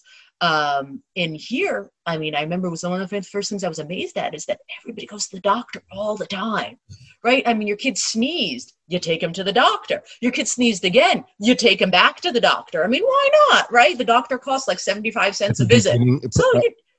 I would think it's funny. What you just said is really funny because it resonates with something that happened to me at the beginning of the COVID crisis. I was going to the doctor to just, check up on myself. Like, I need to make sure that everything is good, that my levels are good. I wanted to see where my baseline was. And I would go for so many things that finally the doctor called me one day on the phone. I had a real appointment to see him, and he called me on the phone and he said, "Benny, we're going to do this on the phone because you come in here too often now. Like, you can't keep coming to the doctor." And I'm thinking to myself, that would never happen in America because they're getting paid. They're getting paid. B, maybe I wouldn't have insurance and I wouldn't be able to go to the doctor, and it'd be a luxury. But here it's just like, all right, yeah, I'll go to the doctor. I'll be a regular customer of my doctor because it doesn't cost me anything that I can feel. No, I mean, it's incredible. I remember we spent 1 year abroad. We had 1 child at the time, and I began a doctoral program at New York University in New York. And being that I was a graduate student, I was able to buy insurance for health insurance, very comprehensive health insurance for what was considered the bargain rate of $2,000 for the 9-month period. And I was able to insure our son for $7,000, additionally $9,000. Okay. Right. If I wanted to insure my husband as well, that was an extra $7,000. Needless to say, I was a scholarship student. That was beyond, the realm. And while we were there, my husband, Chaviv, broke a tooth. Now, to fix that tooth would have been thousands of dollars. So he literally went to the super farm, okay, and bought a little kit and kind of, put it together himself until we could get back to Israel and we could pay it because we didn't have $5,000. We were young parents and students. And Chaviv, my husband, really is ingenious. He can also fix teeth, among many other things, at least his own. But that's a common experience in the U.S.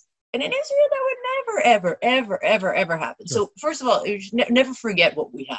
And we don't. And despite the frustration and we have incredibly high rate of unemployment at the moment. And I would never, I see here in my community as well, that we have so many families with one or two unemployed families, or people like us, who had additional kind of side businesses that were just killed by the corona. So in my entire community, it's hard to find people who were entirely ineffective, who lost either a portion or all of their income. So yes, what I'm saying. In that kind of atmosphere, and the public is protesting, and it started out as anti-Netanyahu or anti-Likud protest, but I think it's gone past that. Why in this kind of environment, and this is maybe indicative of the instability of the Israeli system, with all the good things that you mentioned for sure, why are they even talking about another election? Why can't coalitions, for lack of a better term, keep their shit together? Well, the coalition system is inherently unstable. It's built to be that way. Okay. Our system is actually most similar to Italy. If you want to get, compare like with like. And if you look at the Italian system, then yes, their parliament also dissolves, every Tuesday and Thursday. And the reason that it's built that way is because we have very disparate groups within Israeli society. You might call them tribes, right? We have Jews, we have Arabs, we have religious, we have not religious, right? We have people who live in the center, we have people who live in the periphery.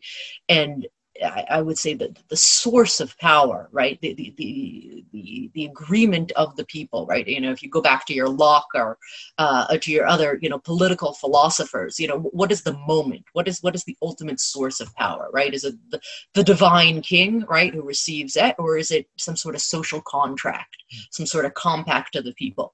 And so in a parliamentary democracy, that kind of base source of power is the agreement between all the different tribes, right? Is the agreement that in the end, right, we're not going to succeed in killing each other. And so we're going to have to find some way to live together and to divide the limited resources that are at our disposal. And then that's what a coalition system essentially represents, right? It's a series of small parties. And part of the reason that our system has become less stable over the years is that there used to be two large parties. Over the years, people's affiliations have perhaps become more defined. Okay, and then they're looking, rather than finding, you're either Likud or Mapai or, whatever iteration of one of the two large parties, you're now looking for a party that more exactly represents your interests, right? You're voting for Shas, for Meretz, which are, Meretz is similar to Avoda, but not really, right? Shas has some similarities to the Likud, but not really, right? Same being Yahadut Torah or Lieberman's party, Yisrael Beitenu, Kulanu no longer exists, but to some extent. And the system kind of fractured in the post, I would say it's in the post-Oslo period, right? Because pre-Oslo, there was kind of one big question that divided Israeli societies. Were you for negotiations, whether it was a one state, two state, half a state, however it was, but were you for negotiations or compromise, or were you against? Right. With the Palestinians, right? Obviously with the Palestinians, in whatever iteration. Were you, in favor of trying to reach some sort of agreement, or were you opposed to that? And that kind of created these two separate camps, and people came out to vote more or less in these two large camps. After the Second Intifada, you see it's really our generation, right? Kind of is the first generation. Right.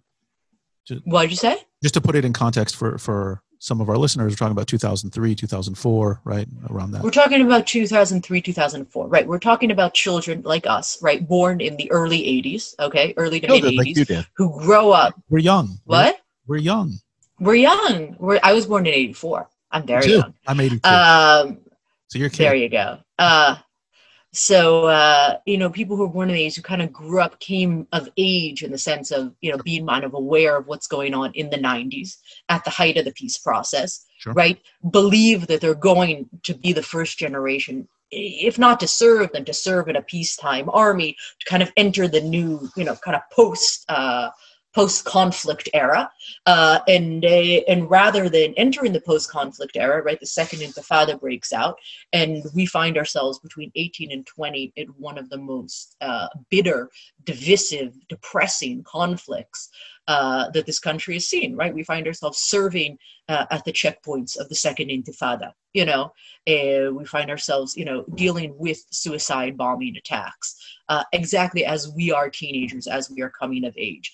And that created a very deep disillusionment. You see, there's a very sharp drop in voter participation, exactly post-Oslo. And in addition, this fragmentation of the large parties. And people start to, rather than identify vis-a-vis questions of security and peace, they start to identify with parties that represent their religious affiliation, their socioeconomic status, their ethnic affiliation, and that creates a fragmentation of the political system. And as it fragments, it becomes harder to create stable coalitions. That there's no question. So, I mean, this is the difficulty inherent in our system. What are the issues now? Okay, so, and I say this a lot in kind of my lectures, and we've talked about this in other episodes. What are the issues now that are dividing and uniting the Israeli voter? And then, again, I come back to the main question, we have COVID. We have this massive economic crisis. We don't have COVID. No, we don't have COVID. We're cool. Israeli society, the world has COVID on our minds. Why are they even talking about another election? Like, how does that even represent the voter? Are we in an endless election cycle now? Is this just the way it's going to be? Because, as you just mentioned, it's become more and more fractious. It's fractured. It's become more, there's many more smaller parties. It always has to be a very fragile coalition. And it's just going to be this thing where it's always, this is the way it is now. And we kind of need to think about reforming the system of government or like, what's going on? I mean, look, I don't have a crystal ball, and in Israel, anything and everything is possible. I remember a vignette that was told to me by a senior politician of a discussion that he had with Natan Sharansky. And Sharansky said that politics is similar to chess, right? You have to think 3 or 4 moves ahead in order to plan your thing. And this person said it's similar to chess, except the fact that in politics, right, the person who's playing with you can just take the board and throw it out or use it to smack you on the head, right? I mean, you can, it's not, there aren't rules, especially in Israeli politics, right? I mean, if I had said to you a year ago, we're about to go into 3 election cycles, you would have said to me, you're crazy.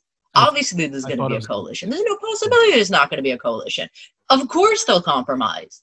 And so, Israel is a system where where the impossible is possible, and that has both good and bad. Both good and bad things. At the moment, the talk of new elections centers around the question of the budget. Right?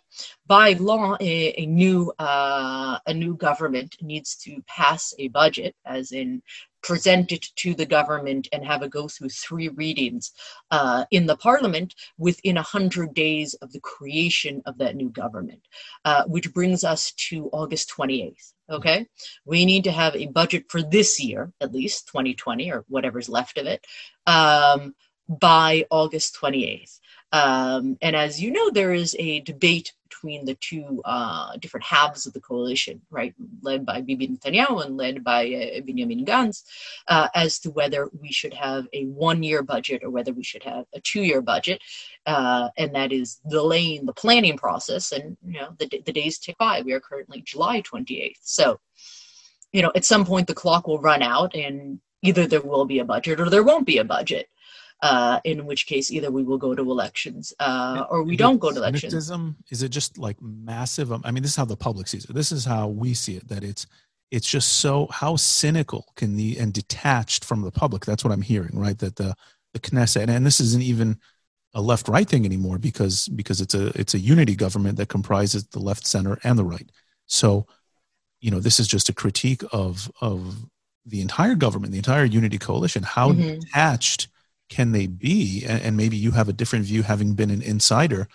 Is it a detachment? Is it a cynicism, a self-preservation, or is it something so fundamental that they're willing to go to a ridiculous and wasteful fourth election over this issue? I mean, that's something that used to be a big deal. I don't think anybody wants to go to a fourth election. Obviously, I'm not a spokesperson for any major member of the coalition, and maybe they have interests that are not known to me. Not a political analyst, and have no interest in being. I do think that there is currently a negotiation process going on vis-a-vis the budget. I think that both sides believe that they will be able to settle it and pass a budget, or at least I would have said that a month ago when this started. But in a coalition system, these arguments have an ability of taking on a life of themselves. And what starts off as a disagreement or a game of chicken, you want to see who's going to break first and who's going to win the argument. And there are good arguments for a 1-year budget, and there are good arguments for a 2-year budget, both in terms of political stability and in terms of financial planning. You can build the case in either direction. And I think that each party is genuinely convinced that their position is the correct one, both for themselves and for the public, which is two separate interests. But in this case, I think that they're convinced of both. But as I said, one thing we learned from the 3-election cycle was that, the kind of the understanding or the belief that in the end, people are going to compromise for the public good doesn't always happen. Sometimes disagreements take on a life of their own. And, what starts as, a game of seeing who's going to blink first and whose opinion is going to win out, it takes on a life of its own. And in the end, you find yourself in an election you never dreamed of. So it's possible. We're currently we're really in uncharted territory. We've never had a government like this. Right. This kind of two-headed government. It required a change to the majority of the basic laws, which compromised the de facto constitution of the state of Israel. So, if you compare it to the American, system, it's like having two presidents, and we had to change the constitution to make it happen. This was, it just hugely unprecedented government. So whether this model is good, not stable, we're really in uncharted territories. And along with that, with vis-a-vis the COVID, we're in uncharted territories in terms of, certainly in terms of the health impact. In terms of the economic impact, we've had poor periods before, but not in recent memory. There's no question that this is the worst economic crisis that at least most adults, or most people our age today, can remember. If you look at a conceptual map of where most Israeli voters are, not by party, but by topics that interest them. If you look at a conceptual map of where most Israeli voters are by their actual interests, and maybe this is kind of where, Lobby 99 kind of connects to this, right? You're trying to take those issues that are important to most people, right? I'm trying to find common consensus issues. Right. Yeah. So you can work with people kind of across party lines. Yeah. Right. So in the Knesset, everyone can agree we need a better healthcare system. Even if it's good, we need a better healthcare system. We need to invest more. There's environmental laws don't seem to be an issue here. Environmental protection, that's not, like in the United States, those are massively divisive issues. Here, they're not. So once again, if we can agree on, as a society, 80% of the issues, why do the governments of the past 10 years always seem to be narrow right-wing religious coalitions? And I don't want to get you into a place where you don't want to talk about specific politics, but let's talk about it kind of from an overview of, the way people vote here. What if you were to be a political advisor, okay, and someone approaches you and say, how can I change around the way that the coalitions work? How can I get the 80% represented in the government coalition and not have it be a narrow government, whether it's right or left? Right now it happens to be right. In the past it used to be left-wing governments. But is there a way to break that? I mean, what's missing on the center left right now? Is it Bibi and his, personal magic, or is there something bigger that nobody can seem to break the kind of narrow right-wing religious coalitions of the past decade? I don't really talk politics. Sure. It's kind of beyond my purview. But we have seen that broad coalitions are less stable. You can think of the Likud Kadima government, which was a broad coalition, which was not very stable. Our current government, which is a broad coalition, which doesn't seem to be very stable, as opposed to the government of, let me see, what was it? Not 2015, but the government before that, which there was the 2013 government, right? And then the 2015 government. And the 2015 government more or less served out its term of 4 years. I mean, that was, yes, it was, it says a narrow coalition, in the sense that the coalition was, some 60, 65 members, but it was more stable. There are kind of, there are arguments, the idea of having broad consensus is important for sure, but it does seem to be less stable, in the terms of sense of nothing advancing and nothing happening. It takes time, but I do think that the trajectory is upwards. I mean, if we go back to the hyperinflation of the mid 80s, that was not, there was a huge project to get that under control. And you see it dropping, to 10, 5, 2%, negative percents, more or less up until the current COVID crisis. We have kept, inflation under control for 20, 25 years in a country where we had to change currency, 3 times during the course of 5 years because of hyperinflation. So there are problems that are solved. It used to be impossible to invest, right? I mean, that was Robin's story, more than to own or to invest more than $10,000 in foreign currency in the Israeli market, right? And today that's inconceivable. The world of Startup Nation, right, where we're proud of the fact that how many Israeli companies make exits onto the NASDAQ or other foreign exchanges, and that's and we're proud of the fact that we're one of the top spots for foreign direct investment. So things do change, and I think they do change for the better. One of the big problems in this country is our infrastructure, right? And it took years and years and years more than it was planned, but there is actually a light rail in Jerusalem now, and it does work, and the same thing for, the fast train between the fast train between Tel Aviv and Jerusalem, which still doesn't really quite work all the time, but it's closer. It's definitely closer. Works most days. We just need to solve the COVID problem for me to be comfortable to get on a train. Exactly. Well, the it works. Train yeah. is very comfortable. There's really nobody else on the train, so you should be fine. They're very empty these days. Well, you mentioned before that one of your purvey at Lobby 99 is healthcare. What's going on in terms of lobbying efforts in healthcare with the impact of COVID? How does that impact what you need to do?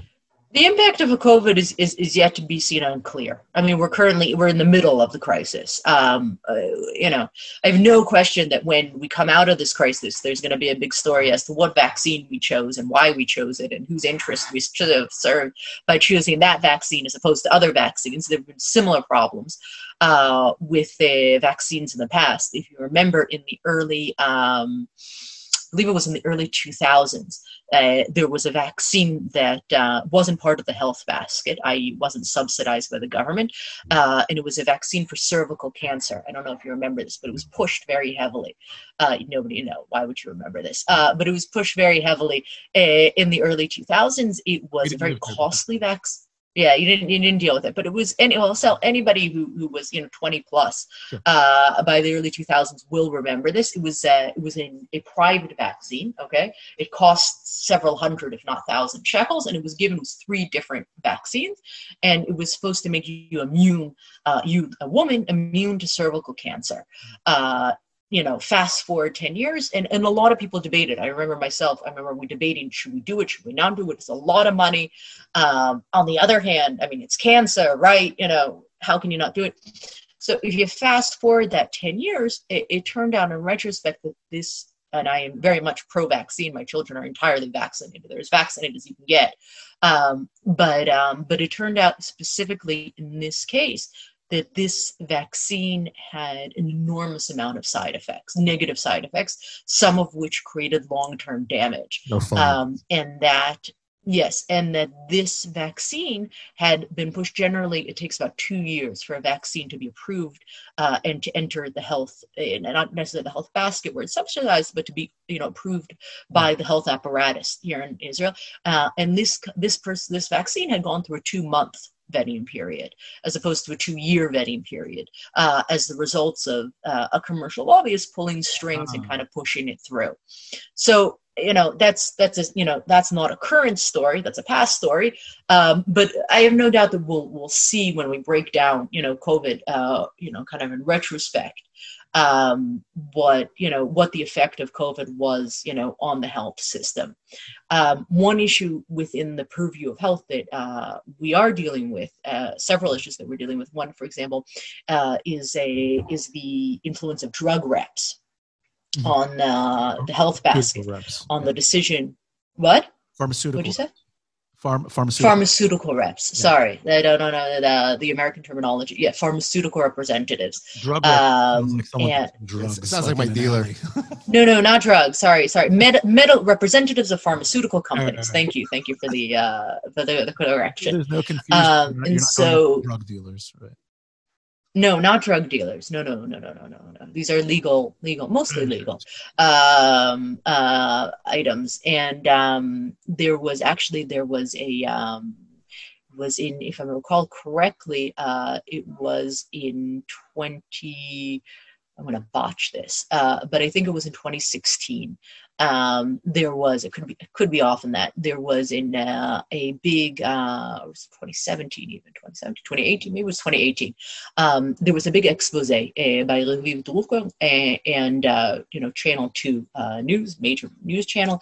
And what they had done is they had placed a hidden camera on a representative of a pharmaceutical company. And she had kind of wandered around doctors' offices for a course of several years, interacting with the doctors and offering them, paid lunches and trips abroad and speaking events for lucrative fees if they prescribed the medicines that company offered, and B, what's kind of the ultimate recommendation is a recommendation to include new trial drugs within the health basket, because once a drug is included in the health basket, that's the big money. The kind of the individual prescriptions, that's the nickel and dimes. The big money is ensuring that your newly developed medicine, the pharmaceutical company's newly developed medicine, which probably cost an enormous amount in development, is then included in the annual addition to the health basket, and then dispensed by each of the by each of the national insurance companies. We have 4 in Israel. And so up until this point, as Americans, you're probably well aware, right? They have all these movies about representatives of pharmaceutical companies. Right. There like was even right. It's like 17 of them, right? Exactly. I mean, it's even in The Big Bang Theory, right? The head female character, right? She's a representative of a pharmaceutical company, and then it's great. She's going to walk around and talk to people. I get a great amount of money. I mean, this is nothing. What could be better? And so in Israel, there wasn't quite the same awareness, that there's kind of this give and take between pharmaceutical companies and senior members, really all members, senior members at least of the of certain medical fields. And this expose shined light on the issue from the beginning. And once it was kind of exposed, we took it on in Lobby 99, and we turned to the Ministry of Health and we said, you have to start regulating this. It can't be that, these people are just wandering around, the medical offices and hospitals, and they're offering benefits, and nobody knows who's meeting or who's getting, who's what's, where, how, when, why, right? And so in response, the Ministry of Health created an internal memorandum, but it has a legal status, which said that representatives of pharmaceutical companies could no longer do these individual one-on-one meetings with doctors. And being that we live in Israel, the doctors and the pharmaceutical representatives sued. They went to Bagatz, and they said, "You are hurting our right to make a living, and we want to get these benefits." And the Ministry of Health has no right to regulate our interactions. And one of our big projects was the Ministry of Health turned to us and asked that we submit an amneas curiae brief, which means that essentially we represent the public and we draw upon our expertise to bring what? Yeah, it was just an amneas brief. Yeah, like an outside expert brief in a case. It's an outside expert, right? It's in English. It's called an amneas brief. It's used only in the Supreme Court, so it's less known in the U.S. But here in Israel, we use it a lot because we go to our Supreme Court a lot, much more than they do in the U.S. And we brought basically we supported the Ministry of Health's model. That these meetings needed to be as limited as possible, and we won. The court case. Of course, being that this is Israel, it then turned out that this ordinance that we had gone to Bagatz and had been appealed and we won was never implemented because we live in the Jewish state. And now one of our current projects is ensuring that it is indeed actually implemented. And that in the end, there was a compromise between the two different parties, which is very common when you go to Bagatz, and they decided that it would be permissible to do one-on-one meetings, but that these meetings need to be recorded, right? Who met with who, when, and how needed to be recorded, and it needed to be submitted to the Ministry of Health. The Ministry of Health needed to publicize that to the general public. And again, Corona's kind of come in the middle as a disruptor, but that's one of our big projects, is ensuring that the meetings stop. They were supposed to stop as of November 2019, but they haven't. And B, in the event that they aren't stopped, then at least that they're publicized so that people understand, kind of what, when a senior doctor joins the committee that decides what goes into the health basket or what doesn't, you can do a simple Google search and find out who they've met with and who they've received funding with. And understand better the matrix of interests and influences that they bring to the table. So that's an example of work that we're doing kind of in the healthcare field. Another thing that we're very involved in is all the different reforms that are going into effect regarding food. I'm sure you've gone to the supermarket, right? You've seen kind of the red and the green labeling, hate those. I know. No, you should know that they're very effective. For people that don't know, they're effective among younger people. They're not effective among people our age. That when you go to the supermarket and you buy any product that happens to have a high level of sodium or high level of sugar or a high level of saturated fat or saturated fat, I don't know which one. There's saturated fat. Saturated fat. Yeah. Saturated fat. So there's like a warning label that's put on the front of the product, and it's kind of eye-opening in a way. I don't know if I'm against it. I see it everywhere because I go shopping all the time. Kids, but it's like you start realizing how much of everything that you buy at the supermarket has saturated fat, high levels of sugar. So, but is it really? It has things like tahina, which is a very healthy fat that you actually need in your diet. There's no nuance. There's no nuance. There's no nuance. We're all about nuance on this show. So there's also what they're working on is also the green labels, okay? And there's a tahina currently. If you go back to the supermarket when you're done, and you'll find that there's a tahina with a green label, which is less processed. Okay, it has the same amount of fats, but it's less processed, and that receives kind of, green for go, red for stop. That's the idea. And it's a reform. We believe that it will be effective. It's a reform that we adopted actually from Chile. Was the first country to do it, and there, for example, the consumption of sugary drinks, fizzy sodas and whatnot, dropped something like 30-40%. After these measures were enacted, and we hope that eventually it'll have a similar effect. But actually, the real point, and this is probably one of those behind the scene things, the real purpose of the reform is not the stickers. The stickers are a byproduct, right? And research shows that people who are above their 20s aren't really going to watch the stickers anyhow, right? At that point, after your 20s, right, what you're going to buy is what you're going to buy. You're going to buy the same footage that you're used to buying, and it doesn't matter. They can put on it 25 red stickers. You're still going to buy it, and you're going to eat it because that's what you know and that's what you want. The real effect of the reform is in what's called reformulation, which is that companies don't want those red stickers, right, on their products. So they're recreating the products with less salt, less sugar, less trans fats, in order to avoid the red stickers. So what you're buying is healthier than what you would have bought 2 years ago. Okay. And this reform kind of went into effect in two waves. The first wave was the beginning of 2020, and the second wave is the beginning of 2021, where the standard of how much trans fat, how much salt, how much sugar you can have in a product is going to be lowered, right? So it's going to be harder to reach that point, and more companies are going to have to do more reformulation and produce healthier products in order to avoid the red labels. And the major food production companies in Israel went to the Ministry of Health, and they said, because of Corona, we can no longer comply with this reform. We need the reform to be delayed. 6 months at least, Why does Corona? Well, it's an excellent question why they can't comply, right? So they said that they can't comply because they had to increase production, right? Because when everybody was sitting at home, we bought more groceries, and they had to increase production during the Corona period. Okay. Yeah. And here's somewhere where we presented the counterbalance. We said, first of all, the people who are doing the reformulation are not the people who are working on the production line, right? That's not the same people. The people who are filling the cottage are not the people who are reformulating how we make the cottage. Right. Okay. So the fact that you're filling more cottage, and cottage obviously here is an example, it's, anything. The fact that you're creating more food does not mean that you can't, that you can't rethink the thinking process. B, this reform passed in early 2016 or 2018. I'm sorry. In essence, there was it was passed in, I believe, in December of early 2018.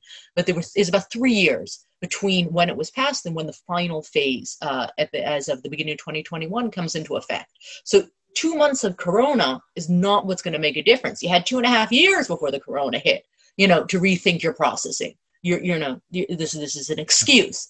Sure. Again, if you weren't, if you didn't have an organization like us to sit in the room with the Ministry of Health while they're listening to, these claims by the lobbyists for the commercial lobbyists for the large food companies, and say this is absurd. There's no reason that they need to raise prices in order to meet, reformulation requirements.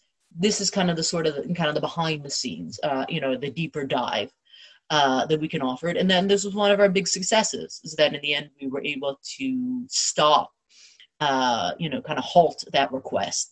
And as of now, the second and perhaps arguably the more important phase of the reform is still going to go into effect as of January 2021. I have no doubt that there will be more attempts to delay it, and and we'll be there. But that's an example of something we're doing within the health field. Oh, fantastic. So we've done 2 hours, and we know that your time is precious. But before we let you go, I want to end by asking a couple of very random questions, but very important questions. One is, if there was no COVID and everything was going on as normal, what would be a restaurant that you would recommend?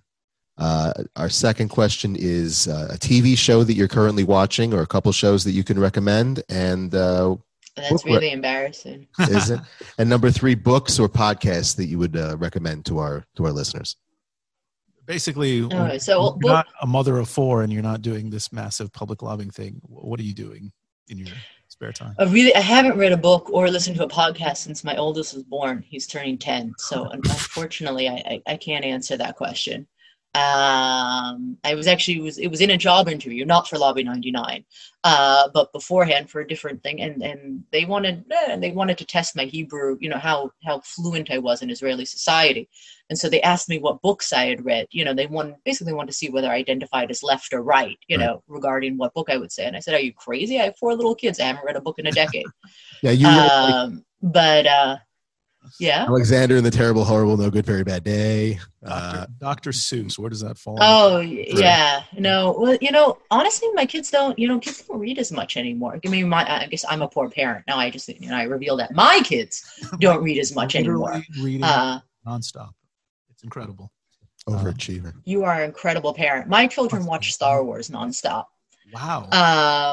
But yes, I have seen all of the Star Wars over, including there are 6 seasons of the cartoon. Okay, which is the period between Anakin Skywalker. When we end with Anakin Skywalker before he becomes the Dark Lord, there are 7 seasons of cartoons, and I have seen them all in between. So, there's all these different interesting things I learned during COVID. But one of my son's first words were stormtrooper. So, and it's a hard word to say in English. It's like STR. It's really hard to pronounce.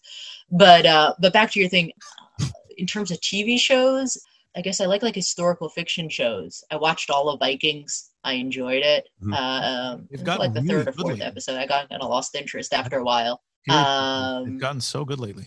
So I got to go back to it. I only saw the first 3 or 4 seasons. I really liked that BBC show, which was similar. What was it called?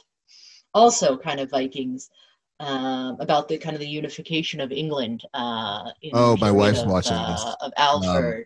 In Hebrew it's called Zara. No, that's different. That's Outlander. That's a romance. Great season. And yes, I admit that I have also seen that, though I generally wouldn't admit that in public. That's Outlander. That's a romance. It's out there. No, it's a different season. It's a different show. But anyhow, again, on that same kind of, this seems to be the kind of Viking warrior theme. I like that sort of stuff.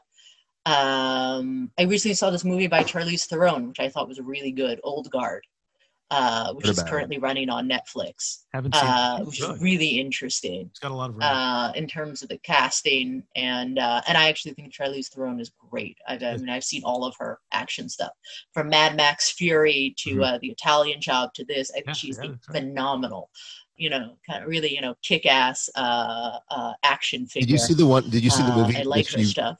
Did you see the movie that she recently did with Seth Rogen, where she was the Secretary of State? That was brilliant. Oh my God! No, I didn't see that. You'll like this. No, I have limited time. You have to send it to me, and I don't like seeing any. I haven't seen House of Cards. I don't like seeing any of that. Kind of the realistic stuff. It's rough. So, This Is Us. I don't want to see anything that it all relates to my life. There's no reason for me to spend my 1 hour a day alone. Regurgitating my own life. I prefer the Vikings. So Charlize Theron made a movie with Seth Rogen, the comedian, where it's called Long Shot. Long Shot, where she becomes Secretary of State in the United States. In the United States, and he's this kind of maybe for those who don't know, although I can imagine anyone who knows you knows you're also a very interesting husband, Chaviv, who's a journalist and a writer. But by the way, I gotta imagine that your dinner table conversations are fascinating between the two of you. So we always work. We never talk. So she's Secretary of State, and he is a kind of rebellious but very talented journalist who becomes her speechwriter. And they end up, having a whole thing. But it's a very, very good comedy drama set. I have to see international politics. Highly recommended. Very funny. Not to be seen with very cool. A little inappropriate. Very cool. Very cool. No worries. Wonderful. So if our listeners and want to learn more about Lobby 99, want to get involved, want to become not donors but members, or if they want to invite you guys for a briefing or like an introduction, how do they go about doing that? You can go on our website. It's very simple, or you can contact me directly. My email is very simple. It's Rachel, Rachel, at Lobby99, LOBB. Oh, now, how do you spell lobby? Y in English at org.co.il, or you can just contact us via the website.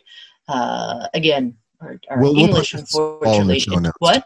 We'll put this all in the show notes too, so people can easily interface. Yeah, you can reach me directly, or you can reach us via the website. We have a phenomenal community manager who and I would encourage you. I am not the only English speaker there. There is someone else, our director of research. His name is Ariel Paz-Slovitsky, and his expertise is actually the gas deal. And he's done probably the preeminent amount of research into that. His background is intelligence, as in military intelligence. Afterwards, he did a degree in Hopkins, and he's now working for us, kind of doing deep research. And his parents are English speakers. He has excellent English. In addition to like French, Italian, and Portuguese, he's one of those miserable people who speak a million languages. As one does. Yes, as right, exactly, as everybody but me seems to have.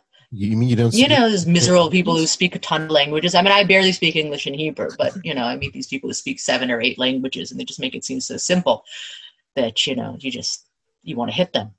But I would actually encourage you to have him on your show, perhaps at some later point, because he could give you a real deep dive into the whole world of natural resources in Israel in general, and he's done an enormous amount of research into the gas deal and also into the whole question of the Dead Sea. And the disappearing Dead Sea, and who's benefiting from the disappearing Dead Sea, and who's not benefiting from the disappearing Dead Sea. And I think that could be something of interest. A whole other episode we can get into. Most definitely. Wonderful. Definitely. So, Rachel Gur, thank you so much for joining us. It was a pleasure. It's been our pleasure, and we wish you a lot of success in your lobbying efforts for 99% of the public.